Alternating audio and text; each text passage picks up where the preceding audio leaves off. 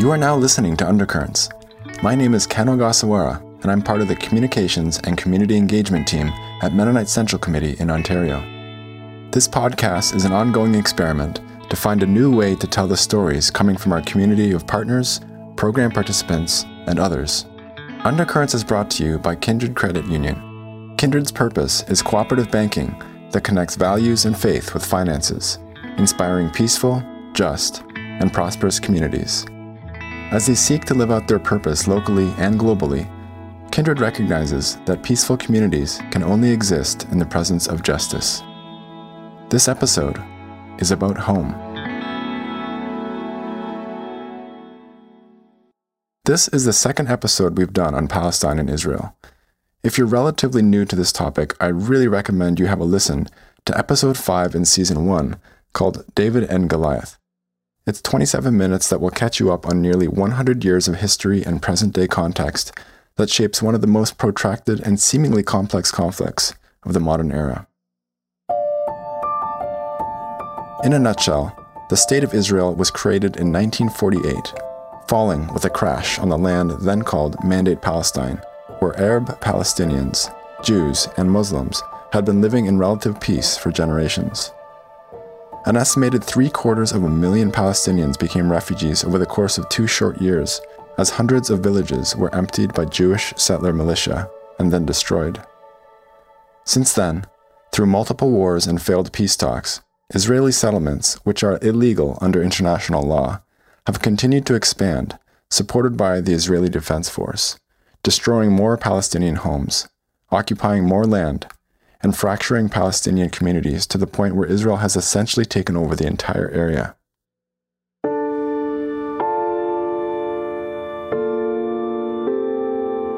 Today we'll be hearing a perspective not often heard in the mainstream media, but a voice that will be an instrumental partner for long-term peace in Palestine and Israel.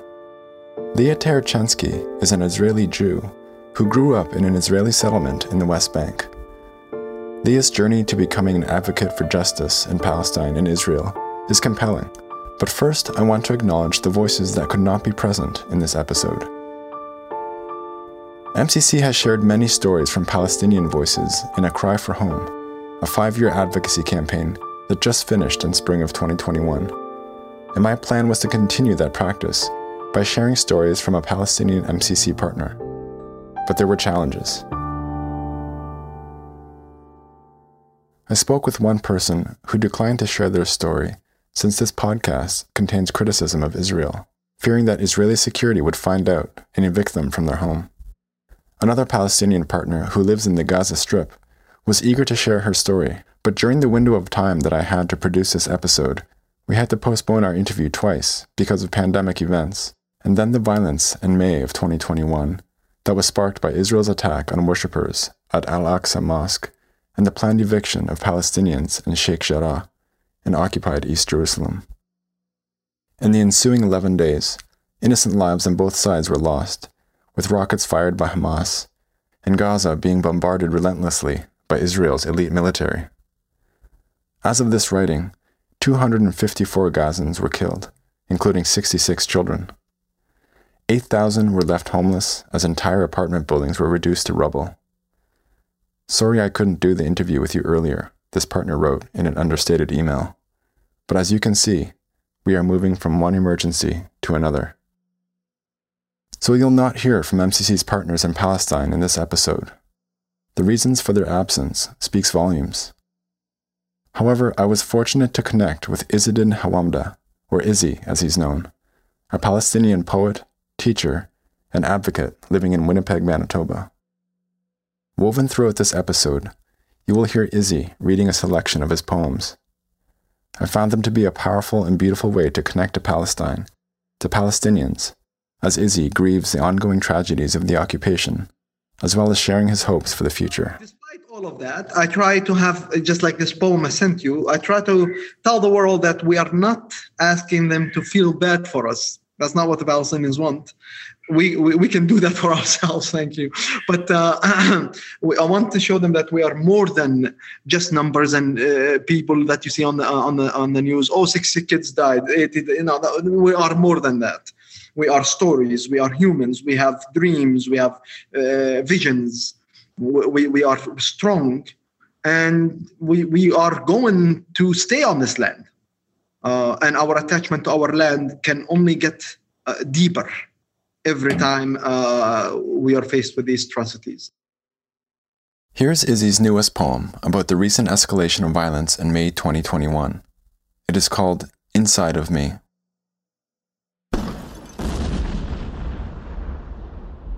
Inside of me, words are crumbling. The frightened dust hides from the debris. The scattered, broken cement is looking for the vocabulary to express its dreams. The homes and balconies that decorated the clouds, the smiles that were here and there, no trace of them today. Now, there is only thick smoke here, broken steel there. Today, I see dreams swinging on the broken glass windows, looking for a way out from this occupation. Today, my country bleeds, yet still offers tea to the passerby. It teaches the world the meaning of life. My country is a swarm of pigeons that got lost at the checkpoint. It was lost amidst the bombs and the wounded wailing in the streets. Mothers held up the sky from falling. As the planes flew by, they lost their personal biography. They confronted children. The planes stole their dreams. Despite all the noise, the minarets are heard weeping, and the rubble is searching for life.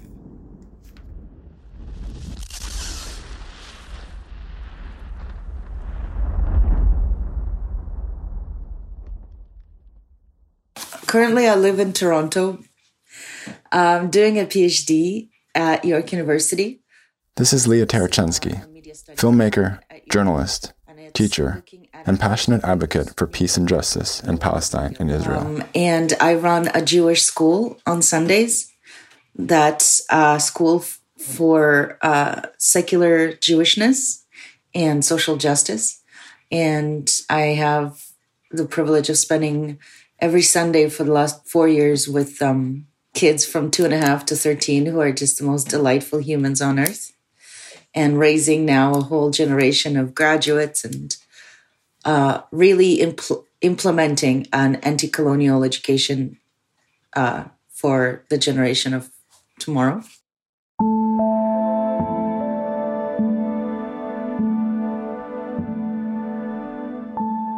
Leah was born in the Soviet Union in the early 1980s, where anti-Semitism was a rampant and daily reality for young Leah and her family.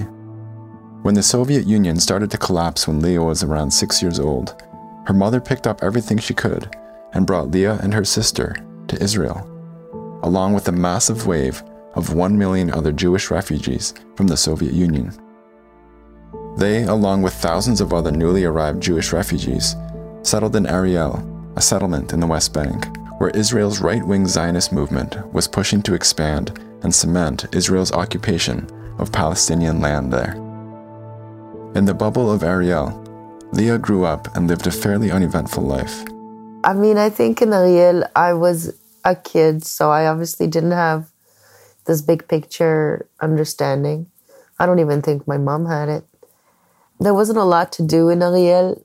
As a kid, I thought of it as the boonies. I was, bored because it was still developing, so there was not much to do. But I made great friendships and really had my formative years there. This poem is called Troubled Childhood.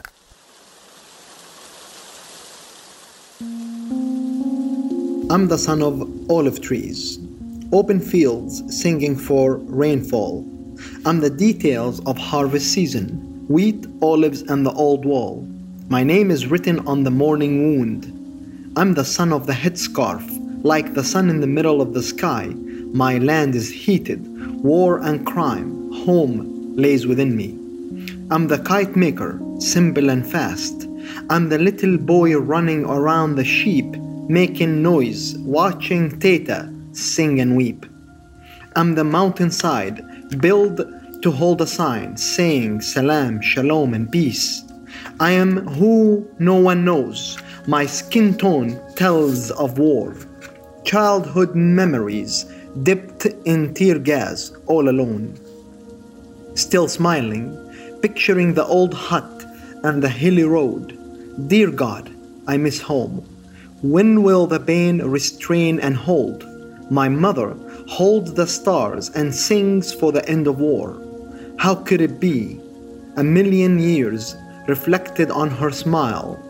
Beneath her feet lays the world's biggest fear, future of missing children. I'm the mud home, witnessing children waiting for the return of home. I will never forget bombed homes, stolen lives, and missing hopes. Will the day come when the sun will tell its story of me and more? Ma rah ansa, I'll never forget.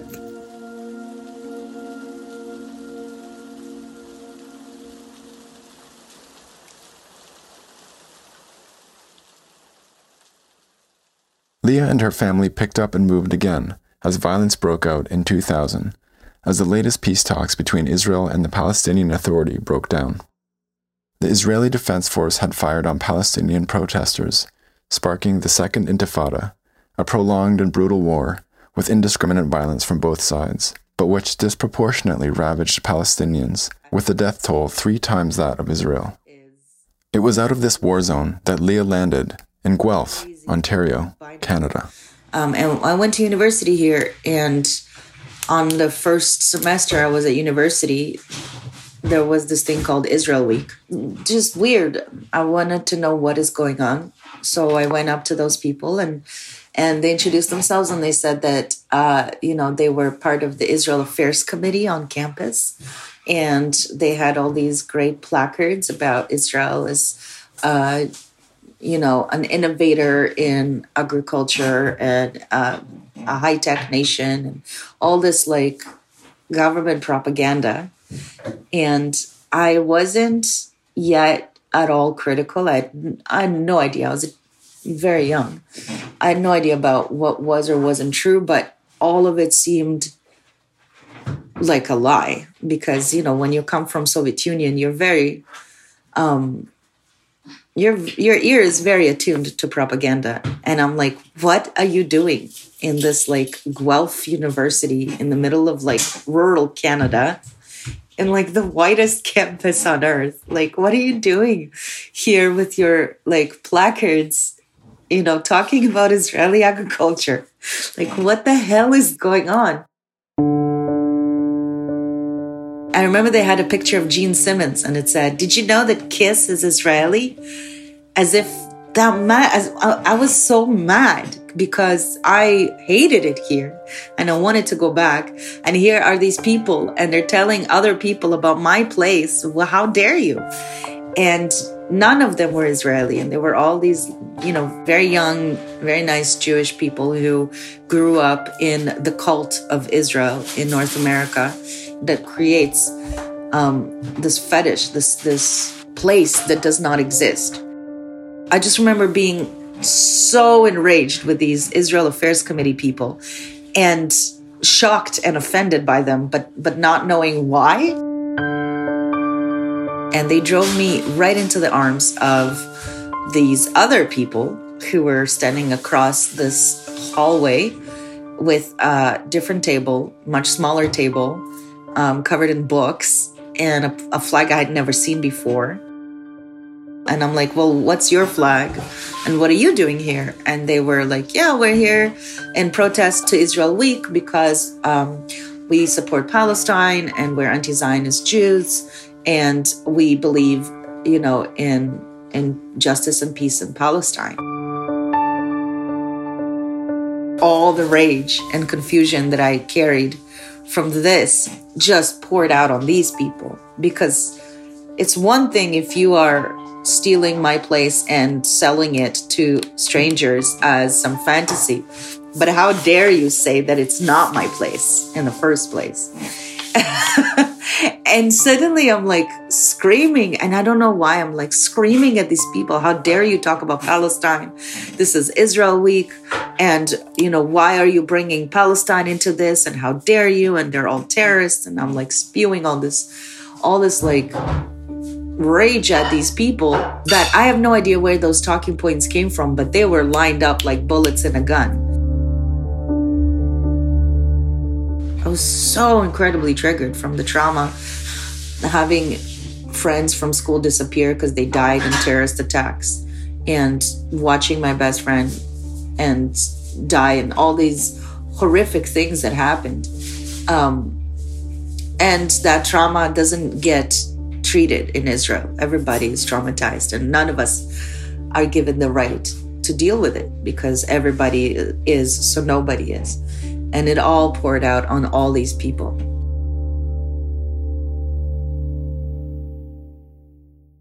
And I remember this woman, she like stands up and she's like, sees that I'm in some kind of crisis. And she just like calms me down. And she's like, what's going on with you? She let me be a person, and she talked to me about where she came from as a person who grew up an Israeli Jew and very convinced of a very particular binary, and then started to open her eyes and come to see that, this is a colonial dynamic that needs to change, and that she has a pivotal role in contributing to that change.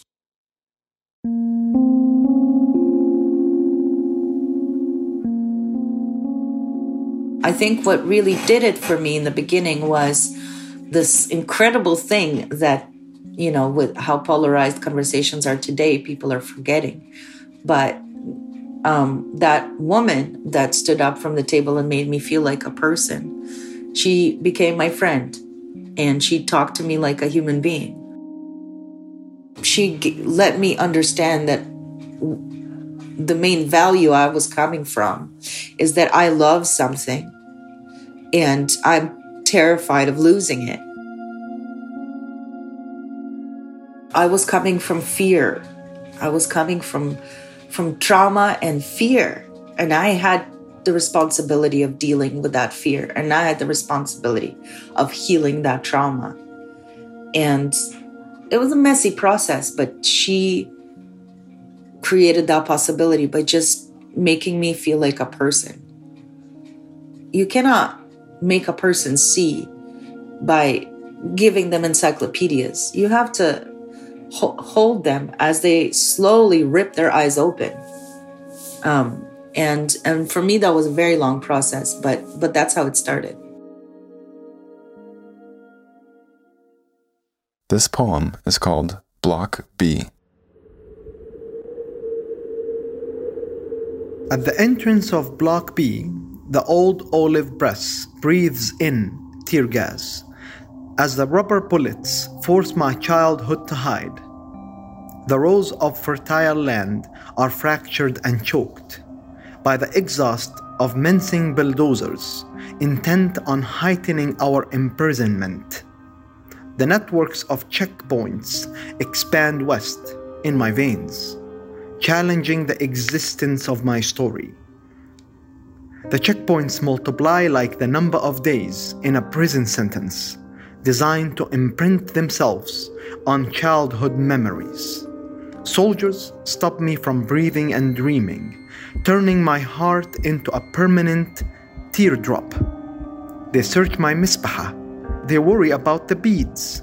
What if each bead holds a piece of my story? An old rusty sign stares at the gravel road, warning visitors of the dangers that lay ahead. The sign reads, "Do not enter. This land is full of dreams."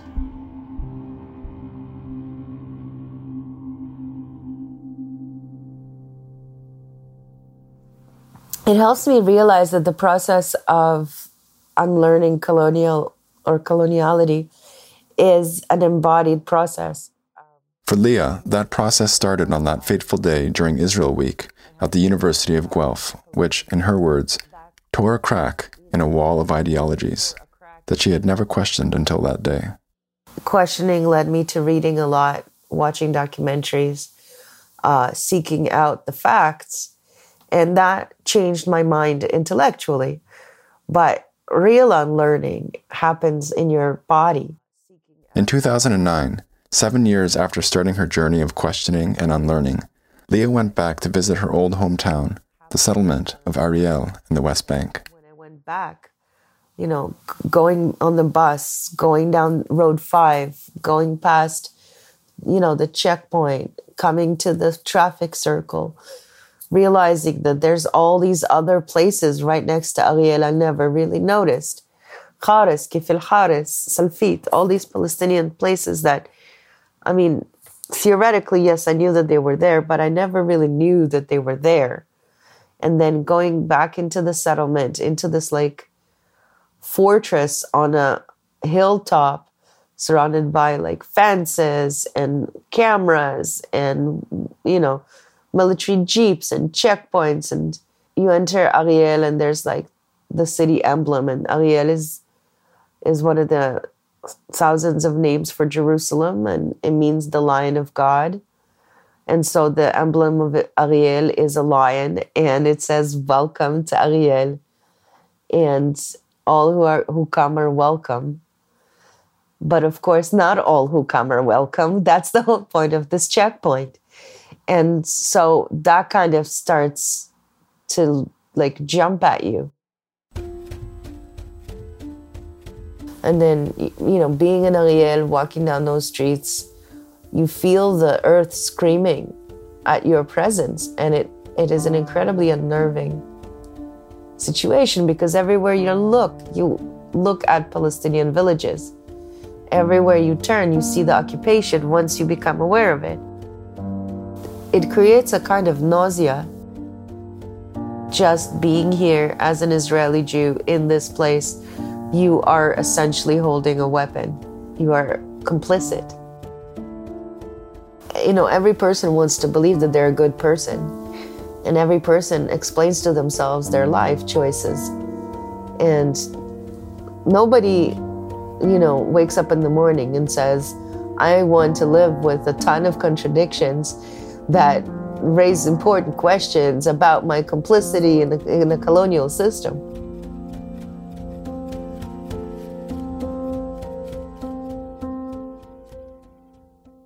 Leah understands the difficulty of wrestling with these contradictions and the lengths to which people will go to avoid dealing with them, which is why she is determined to recognize the humanity in her fellow Israeli Jews and other Zionists. One person with whom she has come a long way on this is her mother. At the time we spoke, Leah was visiting her mother in Ottawa, and you can hear her in the background at various parts of our conversation. I wonder, when I do this interview, she's on the phone all the time, but she hears sentences, and we've had so many conversations. And if this was 10 years ago, her overhearing any one of the sentences that we uttered here today would lead to a fight. Why are you telling the strangers about our dirty laundry? Why are you talking bad about Israel? Why are you giving ammunition to anti-Semites? You have to protect the clan, We've had so many hair-ripping out, frustrating conversations. And I don't have the right not to have them with her. And I don't have the right to say this is really hard. And so it doesn't matter. And she struggled. She was so antagonized by having this daughter that goes around the planet showing films and filming and talking in a way about Israel that she doesn't understand. And fast forward 10 years, it builds up, and we now have open-hearted conversations. And she is now doing a lot of work and a lot of activism. And we don't agree on most things still, but she understands that this is a colonial conflict. And that's that is what I'm talking about when I say that we as privileged people have to give each other the space. And I wasn't doing that for so many years. Leah makes sure to emphasize that she does not expect Palestinians to be the ones to provide that safe space for Jews. I said, I don't believe it's that we can expect or that it's even moral to ask of Palestinians to hold that space for Israelis and for Jews, because they are in the active process of being dehumanized and murdered and having their land stolen. So when I say we need to hold space, I'm talking about as privileged people for other privileged people. What I find the most grotesque is watching Israelis and Jews demand out of Palestinians that they give space to our trauma and that they give preference to our trauma because we have this trauma. I don't know why we have this need from those whom we oppress to recognize that we were also oppressed. But it is immoral. There is no trauma Olympics. Like, there's no need to evaluate what is better or worse. I think it's immoral to ask those questions. And I think that it is grotesque to force Palestinians to say that their oppressor's trauma belongs in a place, in some kind of imagined hierarchy above what they're actually living in the day-to-day. This poem is called I Remain Untitled. My soul stumbles between Palestine and Canada. I watch the butterfly hunting flowers for nectar. I find myself on the edge of unspoken words, lost in two languages. Pieces of my heart open onto the shores of a sea, into fields of oranges and tall wheat, and to the prolonged winter that occupies me more and more. As I become the personification of the adjective forgotten, I remain untitled. I spend nights fighting with my fate, trying to recognize myself. I have tried to personalize my trauma, but the whispers of the diaspora break my concentration. My vocabulary dies on my lips as a bird stares through my window. How do I stop this war? I embrace the silence of a prison sentence as I look along the road and steps leading through the gardens of my own prison. I worship my infinite winding path to the horizon and the loveliness, yet in my foggy dream, I'm afraid of tomorrow.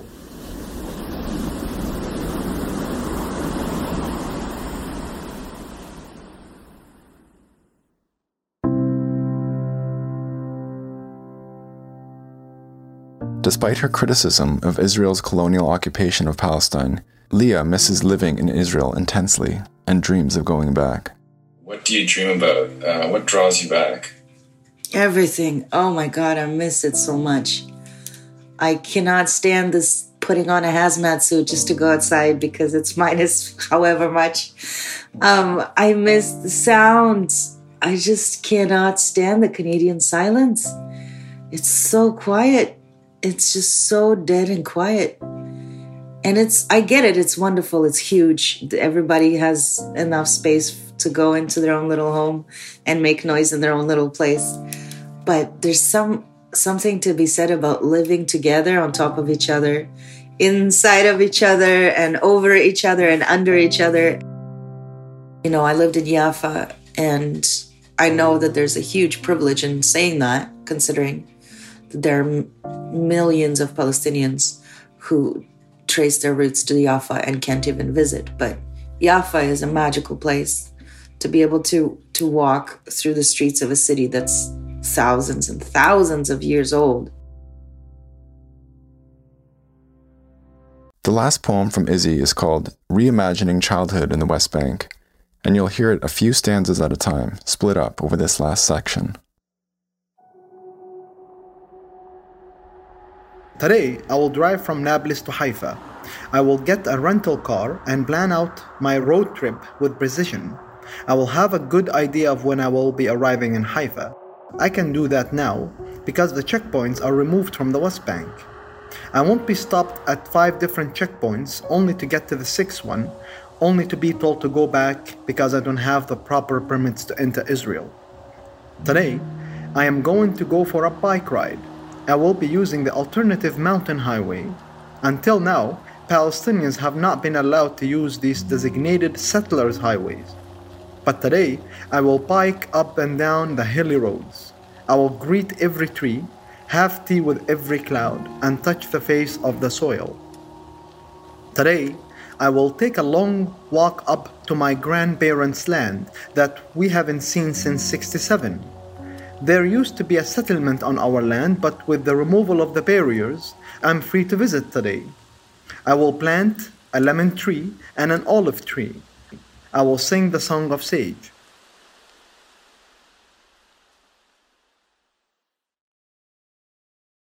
I really miss being able to get out of the house and every person, whether they're, professor at a university or a person selling groceries, everybody's politicized. Everybody's got skin in the game.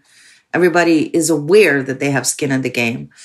Everyone is engaged in what we're doing, what we're hoping to do.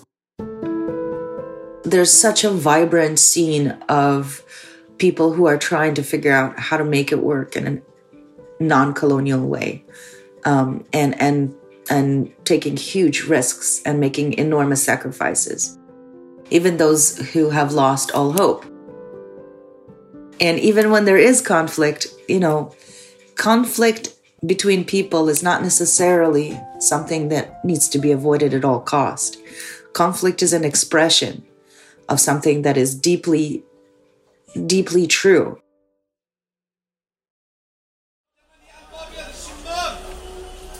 Today, I will visit Jerusalem. I will start with the west side of the city. For over 40 years, Arabs have not been allowed to enter this quarter of the city. But today, Jerusalem is just Jerusalem. I will have a meal, preferably shakshuka, with a Westerner, a Jew, and a grandmother.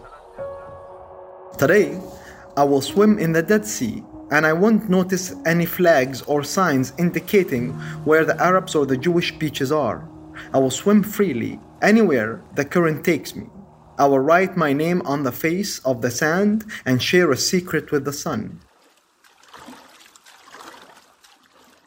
Leah says that, paradoxically, she even misses the ugliness of life in Israel and Palestine. I was devastated the last time. I left right after the 2014 war. I was covering that war. That was the 4th war I've lived through, and it was the worst thing I've ever seen, and it was horrific.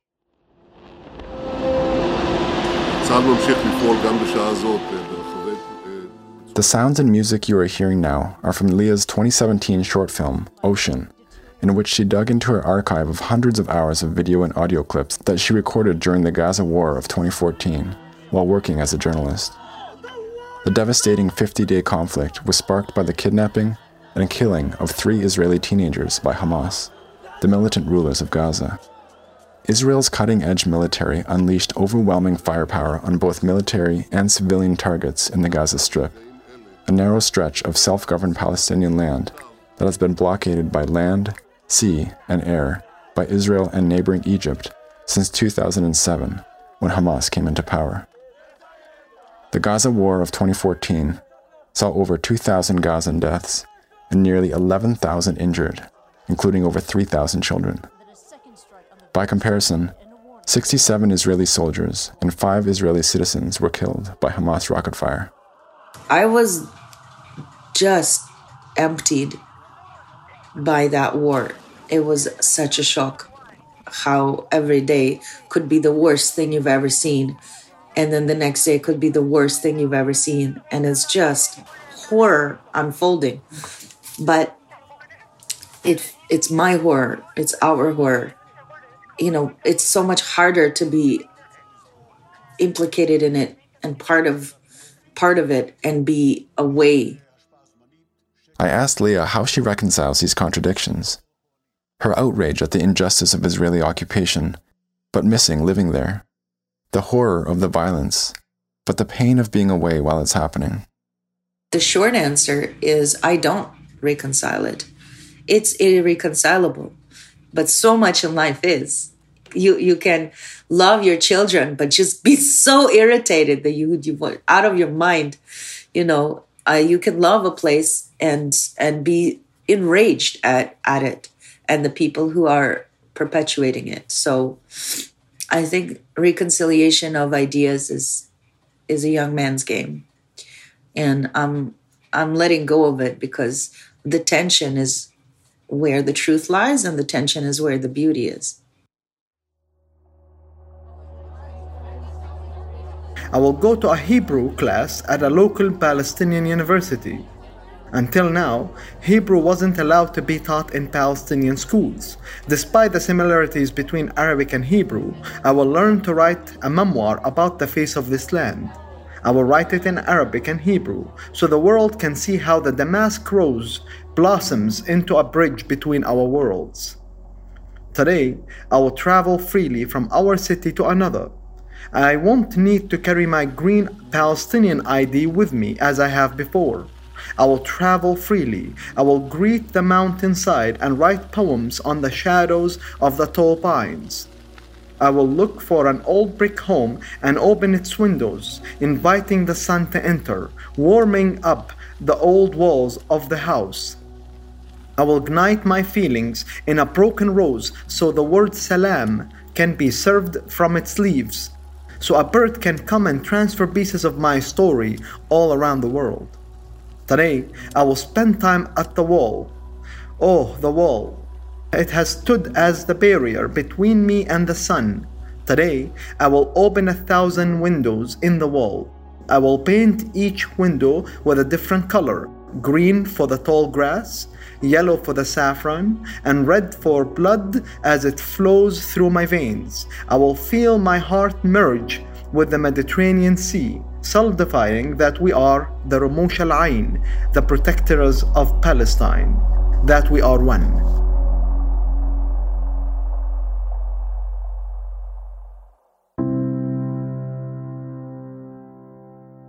I just don't believe that you can really fight for something if you don't love it.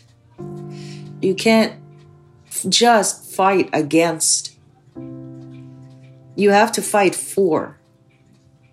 You have to see the thing that you can make, the thing that you can build together, and you have to love it. Even when it's grotesque, you have to love it. And then you will be given the strength to build it, even when it's constantly being destroyed. What I'm fighting for is very simple.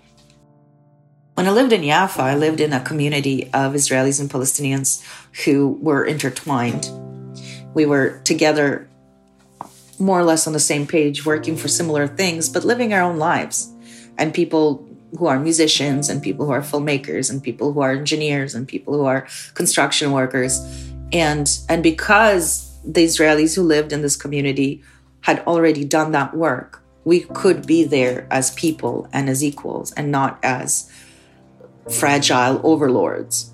And I want that to exist in a place, in a system that's not colonial, where I don't have to calculate privilege versus oppression mathematics equations every time that I travel anywhere or do anything or say anything. Just living, just raising our kids and making music and swimming in the sea. Like it's not complicated.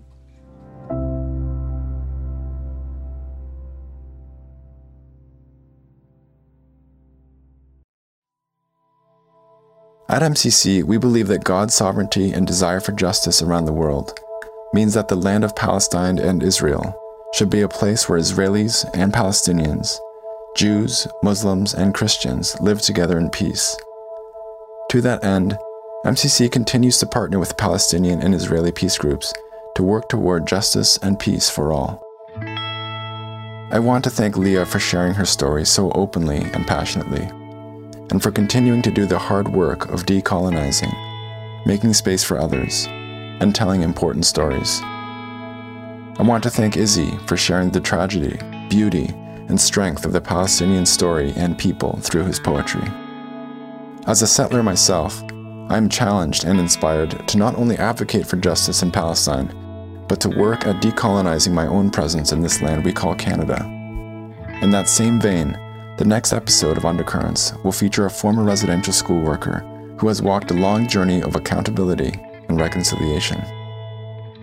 Special thanks to my colleague at MCC in Manitoba, Joanne Hebert-Bergen, for connecting me with Izzy and Leah, as well as for your continued guidance on advocacy in Palestine and Israel. Thank you to Kristen Kong for helping to bring this episode together. This episode was mixed by Francois Goudreau, original music by Brian McMillan, and artwork by Jesse Bergen. Huge thanks again to our sponsor and community partner, Kindred Credit Union. If you have any questions or comments about this episode, please write to us at podcast@mcco.ca. I'd love to hear from you. Finally, I would like to thank you for listening to Undercurrents. Please subscribe and leave a review wherever you listen to podcasts. I'm Ken Ogasawara. Have a great rest of your day.